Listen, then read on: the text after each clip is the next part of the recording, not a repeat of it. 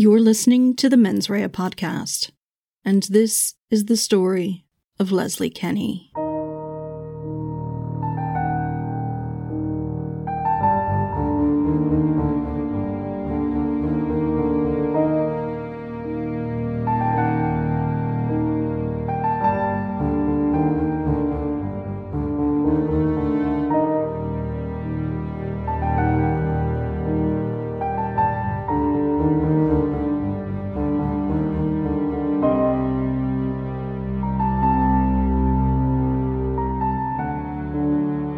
Kilrush is a coastal market town situated at the mouth of the River Shannon in County Clare. Its location along the Shannon estuary has given the busy town a rich maritime history, and this, combined with Kilrush's remarkably preserved historic architecture, led to its designation as one of Ireland's 15 heritage towns. Despite this, the town has unfortunately had its fair share of addiction issues and social problems, which began to escalate at the turn of the millennium, giving rise to increased levels of petty crime and drug-related offences.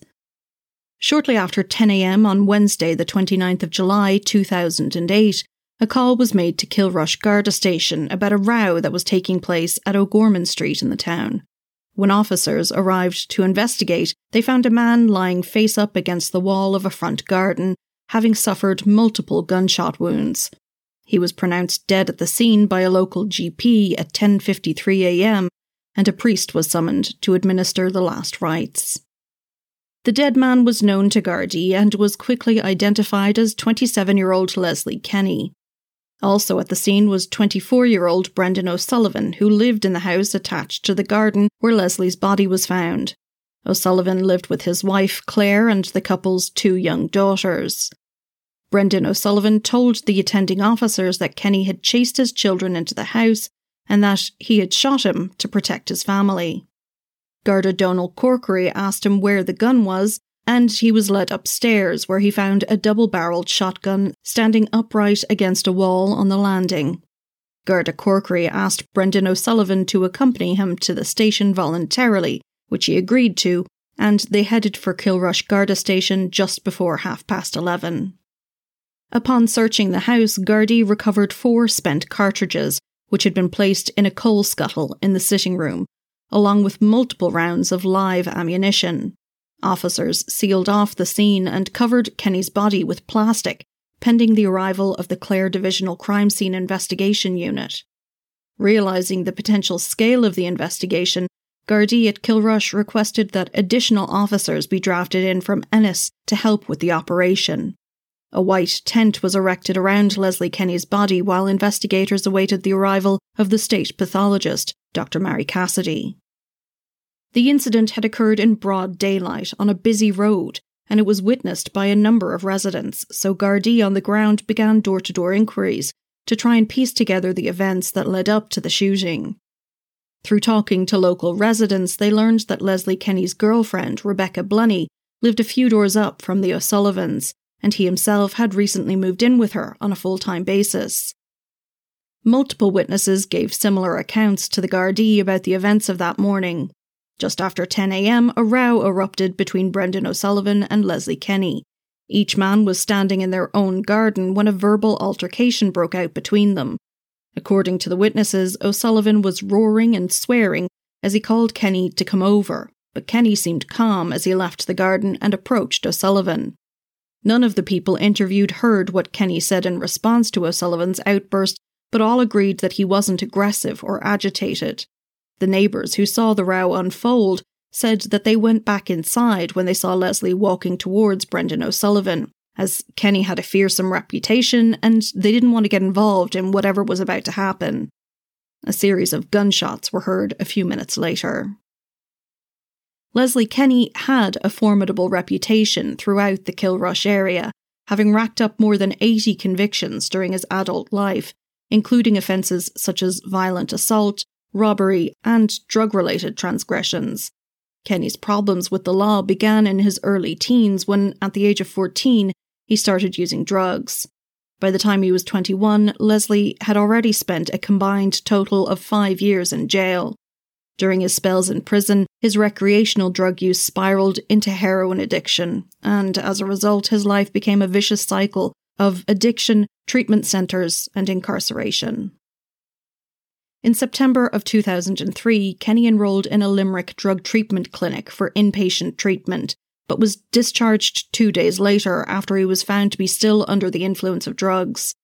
Following his release, he returned to Kilrush and went on a spree, stealing a mobile phone before breaking the window of a shop, from which he robbed a handbag containing medication.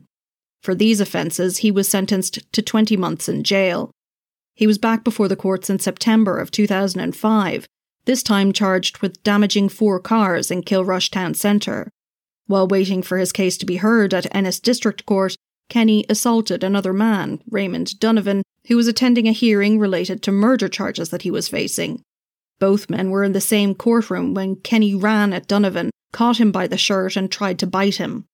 During this incident, he also threatened Donovan and caused such a commotion in the courtroom that Judge Joseph Mangan had to flee his bench and retreat to his chambers. For this incident, Kenny was sentenced to 5 months in jail. Much of Kenny's criminal history related to petty crime offences, and Gardaí described him as a, quote, nuisance and a pest. But they said that he was not involved in any gangland criminality. Among other offences that Leslie Kenny had been arrested for and charged with were assault, burglary of a church, unauthorised taking of a vehicle, and possession of various weapons such as knives, hammers, and syringes. According to journalist Abigail Riley, Kenny was an unpredictable character who was widely known and feared throughout the community in Kilrush. He was known to threaten people who refused to share their prescription drugs with him, and according to locals, Leslie would terrorise anyone who crossed him in any way. However, his brazen antics hadn't gone unpunished by residents in the town, and in the years leading up to his death, along with spending long spells behind bars, Leslie had also been on the receiving end of a number of severe beatings. Reporting for the Irish Independent, Emer Connolly wrote that in the aftermath of one such attack a year before the shooting, the damage done to Leslie Kenny's face was so grotesque that he was unrecognisable. But regardless of his criminal history and fearsome reputation, he had been unlawfully killed, and it was now up to Gardaí to unpick the nature of his death. Brendan O'Sullivan and Leslie Kenny had known each other since childhood, having attended the same national school in Kilrush. Both men's families were well known in the town, especially O'Sullivan's, as his mother owned a boutique shop on Moore Street that sold homewares and gifts. Despite their familiarity and the fact that they grew up in close proximity in the small town, O'Sullivan and Kenny never had much interaction with each other. However, in the summer of 2009, all of this would change when the O'Sullivan's shop was broken into. In the process of the robbery, a handbag belonging to Brendan O'Sullivan's mother was stolen, and he believed that Leslie Kenny was the perpetrator of the crime. Tensions had been rising steadily between the pair since, and in the weeks following the burglary, Kenny suffered a savage beating, which he alleged had been carried out by or on behalf of O'Sullivan, though no formal complaint on the matter was made to Gardaí. A feud developed following this attack, and Leslie Kenny launched something of an intimidation campaign on Brendan O'Sullivan, threatening to shoot him at his back door, pour petrol in his letterbox, and hurt his wife and children. The day before the shooting, the intimidation reached a new high. O'Sullivan's sister-in-law, Anna Carthy, had been sitting in her car outside the AIB Bank in Kilrush when Leslie Kenny and his girlfriend Rebecca suddenly opened the door and sat into the back seat. Kenny told Carthy that he would hurt Brendan's 2 young daughters, threatening to slit their throats and use a 7-shooter gun to put in the windows of the house. It was this incident that would ultimately set in motion the events of the following morning. During Brendan O'Sullivan's initial Garda interview, he claimed that he had been up in his bedroom when he heard his wife Claire screaming. He said he had gone downstairs to find Claire hysterical as she ran past him with their infant daughter in her arms, shouting, quote, "He's going to kill us, he's going to kill us." O'Sullivan said that he looked out the door to see Leslie Kenny running up the path toward their house, and that was what had prompted him to run upstairs and fetch the shotgun. The gun was unloaded, he told detectives, so he grabbed a handful of cartridges. As he ran down the stairs, he loaded the gun, and as Leslie Kenny came through the gate, he raised the shotgun and pulled the trigger. O'Sullivan told investigators that he had shot twice, aiming for the legs, and that Kenny had fallen but then got back up. This was why he had reloaded the gun with 2 more cartridges before shooting Kenny in the legs. O'Sullivan said that he didn't mean to kill Leslie Kenny, and when detectives asked him why he had reloaded the gun after the first round of shots, he said he had done this because he thought that the first shot hadn't hit Leslie because the man had gotten up and made in his direction. When asked why the whole situation had occurred, Brendan O'Sullivan told detectives about the feud that had been escalating between the 2 men, detailing the litany of threats his family had received from Kenny. He was asked if he had reported any of the threats to Gardaí, but O'Sullivan said that he hadn't because he was, quote, not one for going to the guards. Initial eyewitness accounts stated that O'Sullivan had been standing on the bench in his front garden shouting at Kenny, but when this was put to him, he denied it, insisting that his version of events was accurate. Investigators asked him how and why he had come into possession of the shotgun, which was legally owned and registered to a relative of his. He told him that he had agreed to mind it at the request of a cousin who was afraid that her estranged husband would use it to kill himself if she kept it at her house. O'Sullivan said that his wife Claire was against the idea and didn't want the gun in the house, but he had agreed to look after it anyway. When investigators put it to him that he had asked his cousin for the gun to protect his family, Brendan O'Sullivan denied this vehemently, repeating that he was minding it at the request of his cousin and never intended to use it. O'Sullivan also insisted that he was trying to protect his family when he shot Kenny, and that he never intended to kill him, he just wanted to scare him off. He told investigators he was terrified that Leslie Kenny would come into his house one night and carry out his threats. He said he hadn't been sleeping because of this and had been put on sleeping tablets to help. O'Sullivan told Gardaí, quote, all I could think of was my wife and kids. If I wanted to kill him, I would have shot him in the head. I just wanted to scare him off. As a result of this initial interview, Brendan O'Sullivan was formally arrested and detained under Section 30 of the Offences Against the State Act, giving officers a further 72 hours to question him before they would have to make a decision on whether or not to charge him.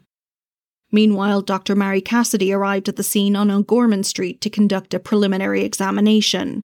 She found Leslie Kenny lying against the wall of the garden with shotgun injuries to his trunk and lower body. As ballistic experts continued their inspection of the house and garden, Leslie's remains were removed to University Hospital Limerick for a full post-mortem examination, during which it was found that he had suffered 4 shotgun wounds. Dr. Cassidy noted that the first bullet wound was to the right side of the trunk, which had caused injuries to the right lung and liver. The second had hit Kenny's right hip, and the third and fourth had hit each of his knees, damaging the right femoral artery and both popliteal vessels, which run from the knees into the lower legs. The pathologist determined that the first shot had been fired from a distance of around 15 feet, while the subsequent 3 shots were fired from a closer range. Death would have occurred rapidly due to the extensive damage caused by the injuries.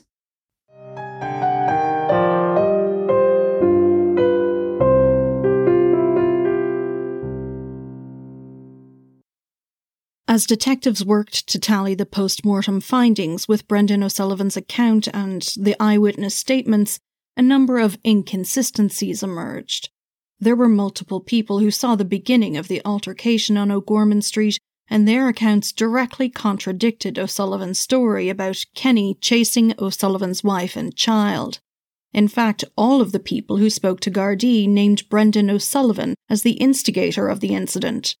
Dr. Cassidy's post-mortem findings also cast doubt over O'Sullivan's recollection of the shooting, in particular the positioning of Kenny when the shots were fired. On foot of these inconsistencies, Gardaí conducted a second interview. O'Sullivan again detailed the threats that he and his family had endured from Kenny prior to the shooting, and then he repeated his account of Kenny chasing his wife and child into the house. According to O'Sullivan, Claire was screaming that Kenny was going to kill them, and as he ran down the stairs with the gun, he said that he heard Kenny scream, quote, "I'm going to cut your throat and the child's throat as well." O'Sullivan repeated his narrative that he had loaded the gun as he came down the stairs and raised the gun with his right hand on the trigger. He fired 2 shots in quick succession from the doorway, knocking Kenny to the ground, but O'Sullivan said that Kenny had gotten straight back up and continued to come at him with a, quote, evil face.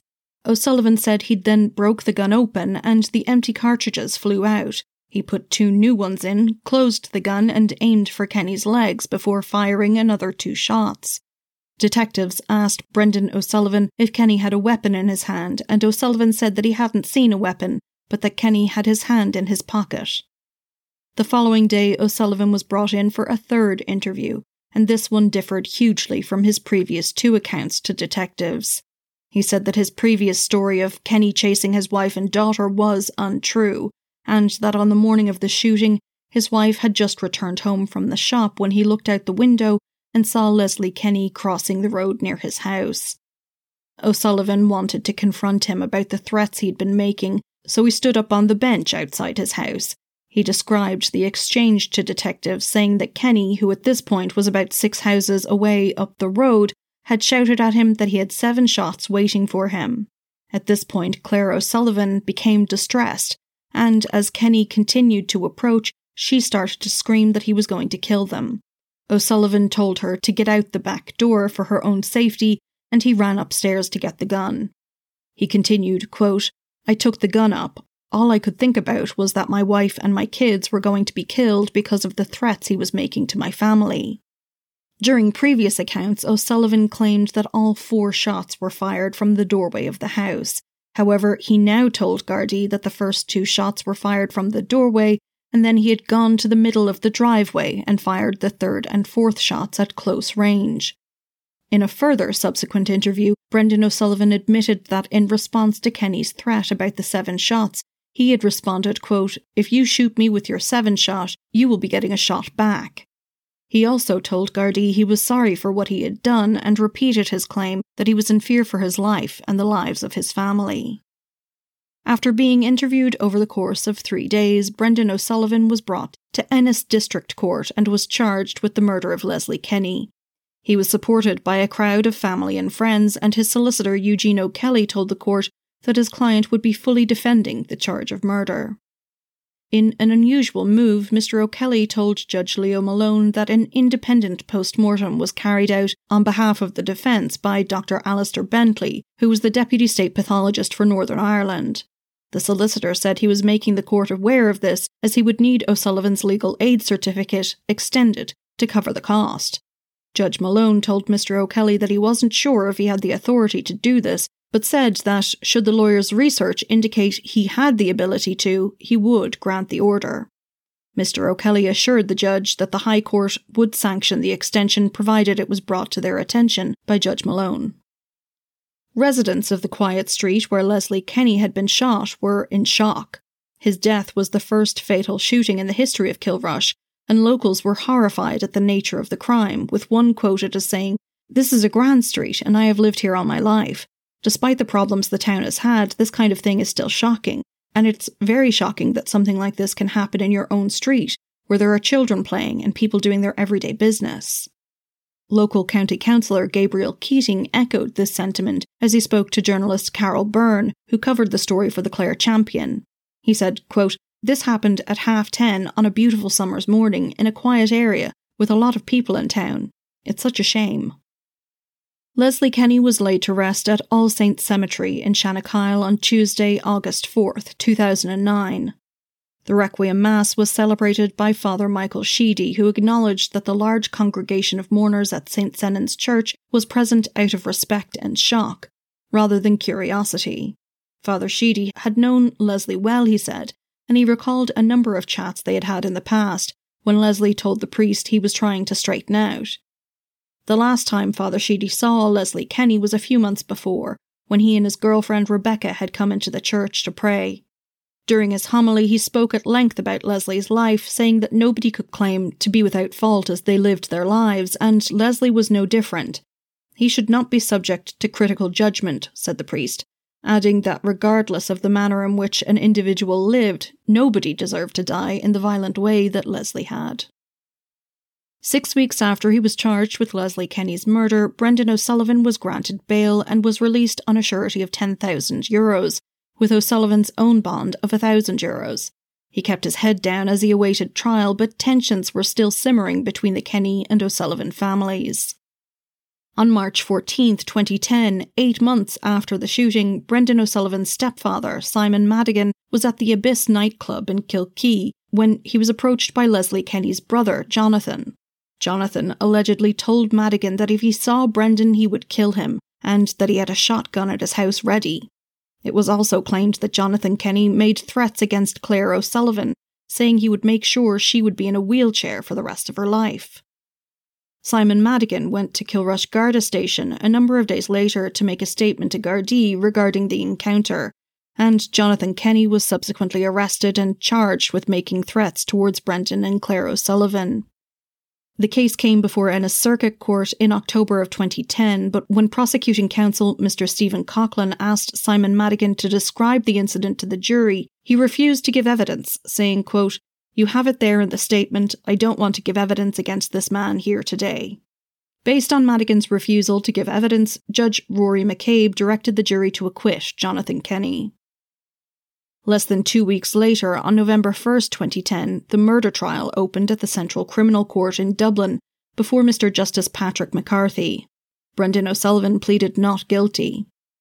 In his opening statement, Michael Durack, senior counsel, appearing on behalf of the DPP, told the jury that on the morning of July 29, 2009, Leslie Kenny had followed his daily routine of going to the local chemist to collect his medication. He was returning back to his home on O'Gorman Street at around 10 a.m, and within half an hour, he had been shot dead. Mr. Durack said the court would hear that a double-barrelled shotgun was used to kill Leslie Kenny and that 4 spent shotgun cartridges were found at the scene.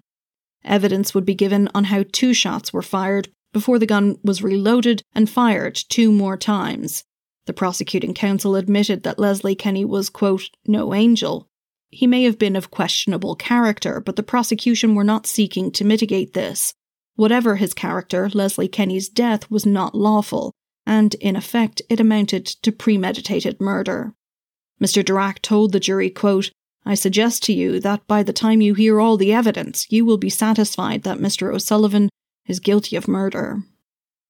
Thomas Casey, a neighbour of both O'Sullivan and Kenny, told the court that shortly after 10 a.m. on the morning in question, he heard 2 men arguing and cursing. He heard one of the men saying, quote, "We'll sort out this mess." Mr. Casey said he looked out his front door and saw Leslie Kenny at the door of his own house. Casey then went back inside, and he heard a loud bang. Joanne Carrig, who was the sister of Kenny's girlfriend, Rebecca, said that she was in her own house on the street when she heard a loud argument outside. She went out to see if she could see anything but couldn't, so she returned inside. Ms. Carrick said she then heard a bang, which she thought sounded like a shotgun, followed by 2 more shots. There was a pause of about 45 seconds before the second set of shots. Joanne said she rang Gardaí and went back outside to see Brendan O'Sullivan pacing up and down in his garden and speaking on his phone. She then saw O'Sullivan's father and stepmother coming, just as her own sister Rebecca arrived to find the body of her boyfriend. Rebecca, she said, was screaming, "Leslie," over and over again. Under cross-examination from senior counsel John Phelan defending, Ms. Carrick said she knew that Leslie Kenny was involved in drugs and theft and that he drank. She claimed that she wasn't aware whether or not people in the town were frightened of him, and she didn't know if he had any convictions for carrying weapons. She told the court, quote, "He was very polite to me. I can't speak ill of him. He was never violent or aggressive to me." Another resident on the street, Pat Brazel, gave evidence that on the morning of the shooting he was outside his house, which was opposite Brendan O'Sullivan's. He was speaking to a neighbour when he said he saw O'Sullivan come out of his house and stand on the bench in his garden. Mr. Brazel said that O'Sullivan started shouting at Leslie Kenny, who was about 8 houses up along the street, saying, quote, "Come down and we'll talk about it." He told the court that he saw Leslie Kenny approach O'Sullivan's house and that he then went back inside his own house as he didn't want to get involved. Mr. Brazel said he heard nothing after this due to a hearing problem. He added that Brendan O'Sullivan was a, quote, "model neighbour," and that though he didn't know Kenny, he knew that he had a reputation. A further eyewitness named Jared Tevlin told the court that he had been dropping his daughter off to a house on the street at about 10:20 when he saw one man roaring at another man who was walking up the street. The man who was shouting was standing on something in his garden as he roared, quote, "Will you fucking come down and talk to me?" Maureen Tevlin, who was Jared Tevlin's sister-in-law, gave evidence next. She said that as she took her niece into the house, she saw Brendan O'Sullivan standing on a bench shouting. She didn't see who he was shouting at, but said that he was using, quote, strong language. She went inside and phoned Gardaí, saying that there was a dispute in the neighbourhood. Brendan O'Sullivan's father, Brendan Sr., gave evidence that on the morning of the 29th of July 2009, he had received a frantic phone call from his son, who said that he had killed someone in the garden before hanging up. Brendan Sr. and his wife rushed to the house on O'Gorman Street, arriving less than 5 minutes later to find Brendan sitting on the garden bench. His stepmother asked who he had shot, and Brendan told them to turn around. Brendan Sr. told the court it was then they saw Leslie Kenny's body lying at the bottom of the garden. He asked his son why he had shot the man, but got no response. Brendan Sr. went inside, where he found Claire O'Sullivan at the back of the house crying, just as Gardaí arrived at the scene.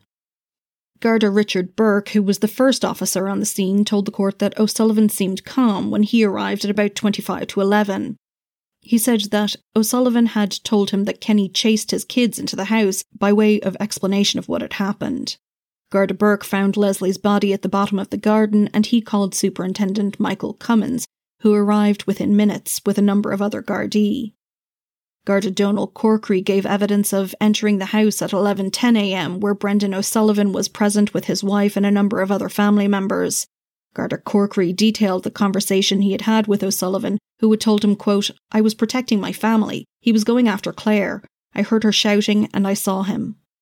Garda Corkery then testified that he had asked O'Sullivan to accompany him to the station voluntarily, which he'd agreed to, and he was questioned there after being cautioned.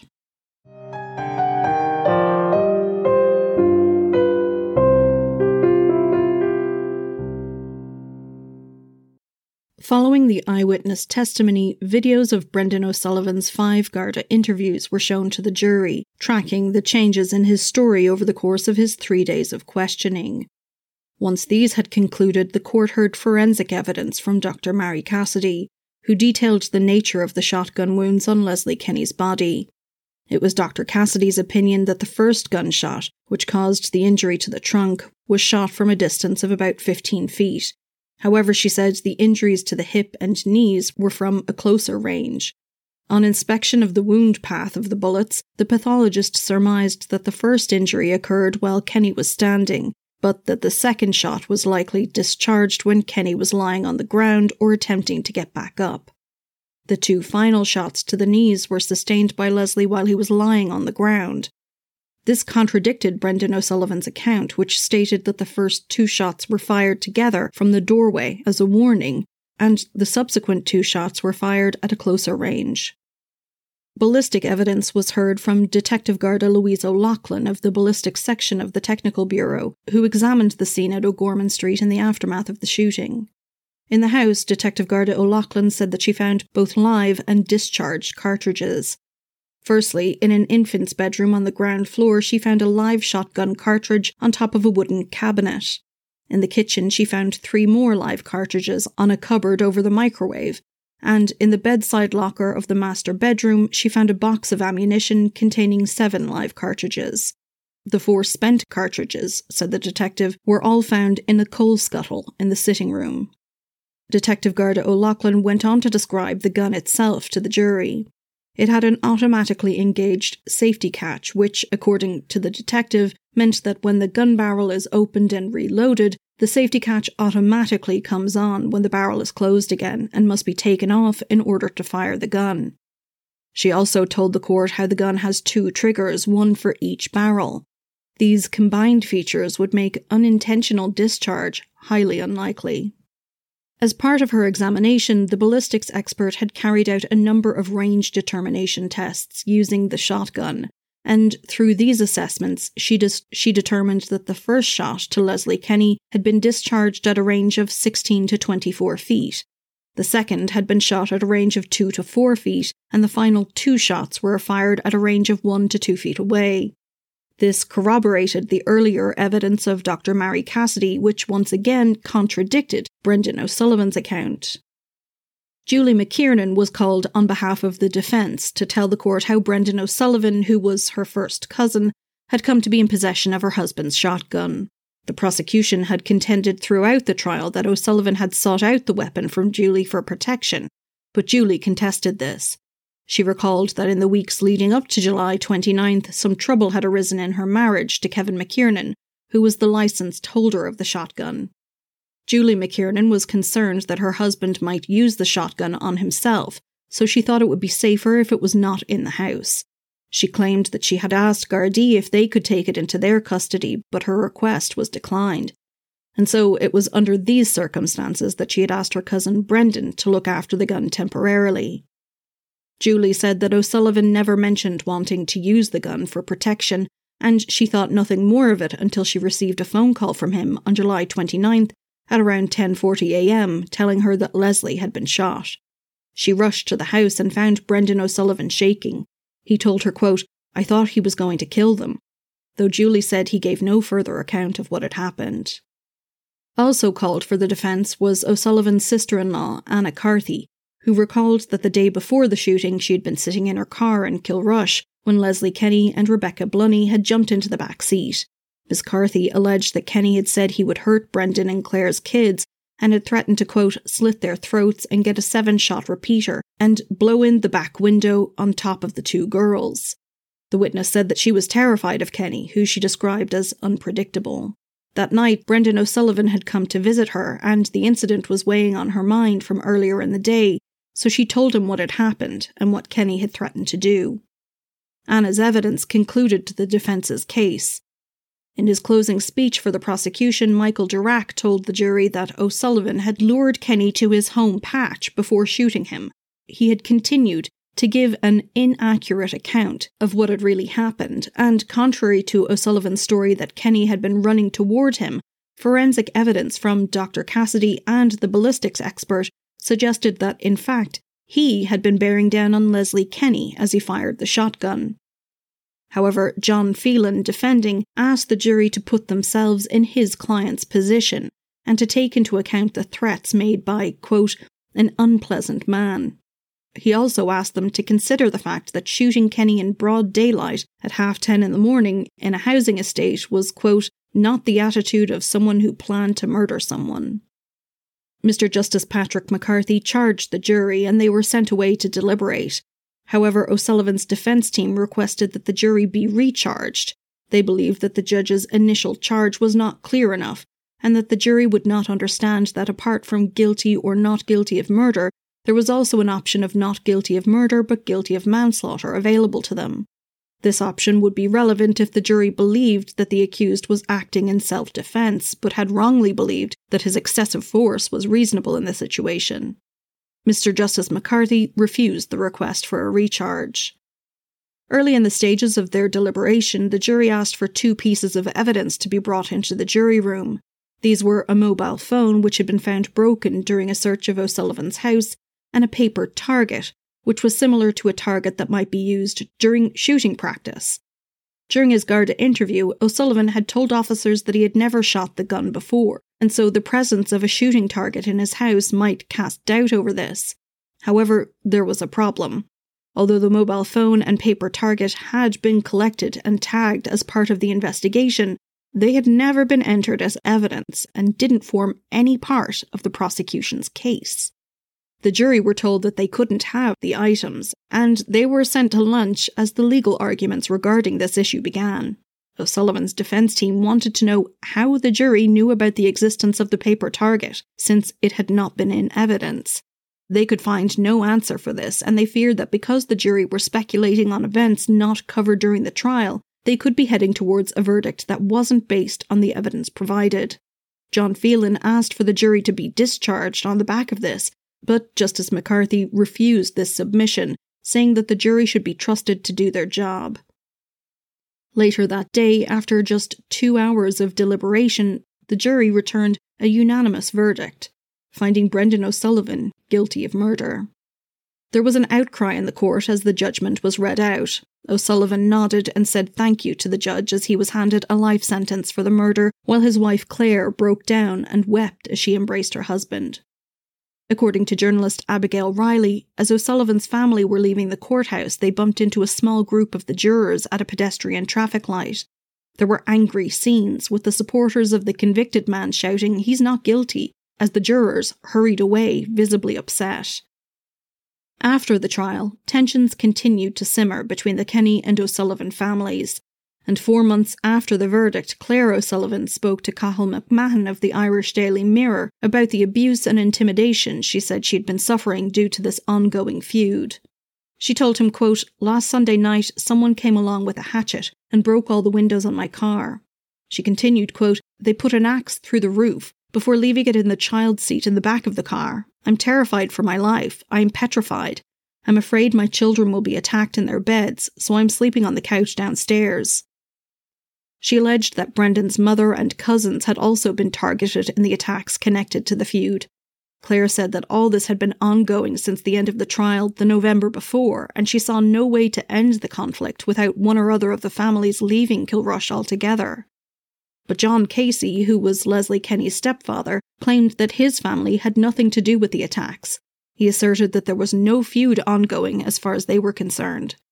John Casey's sister-in-law Alice said that their family had also been the victim of attacks, and alleged that John's car had been smashed up by someone wielding a baseball bat. She commented, quote, "This should have ended in Dublin at the trial. It has the potential to grow into something bigger. It is a possibility that more people could die."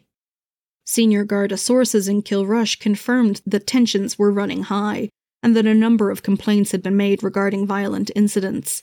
Quote, "There are 2 families here, and both have serious grievances and regrets. It's not all one-sided, as some might make out."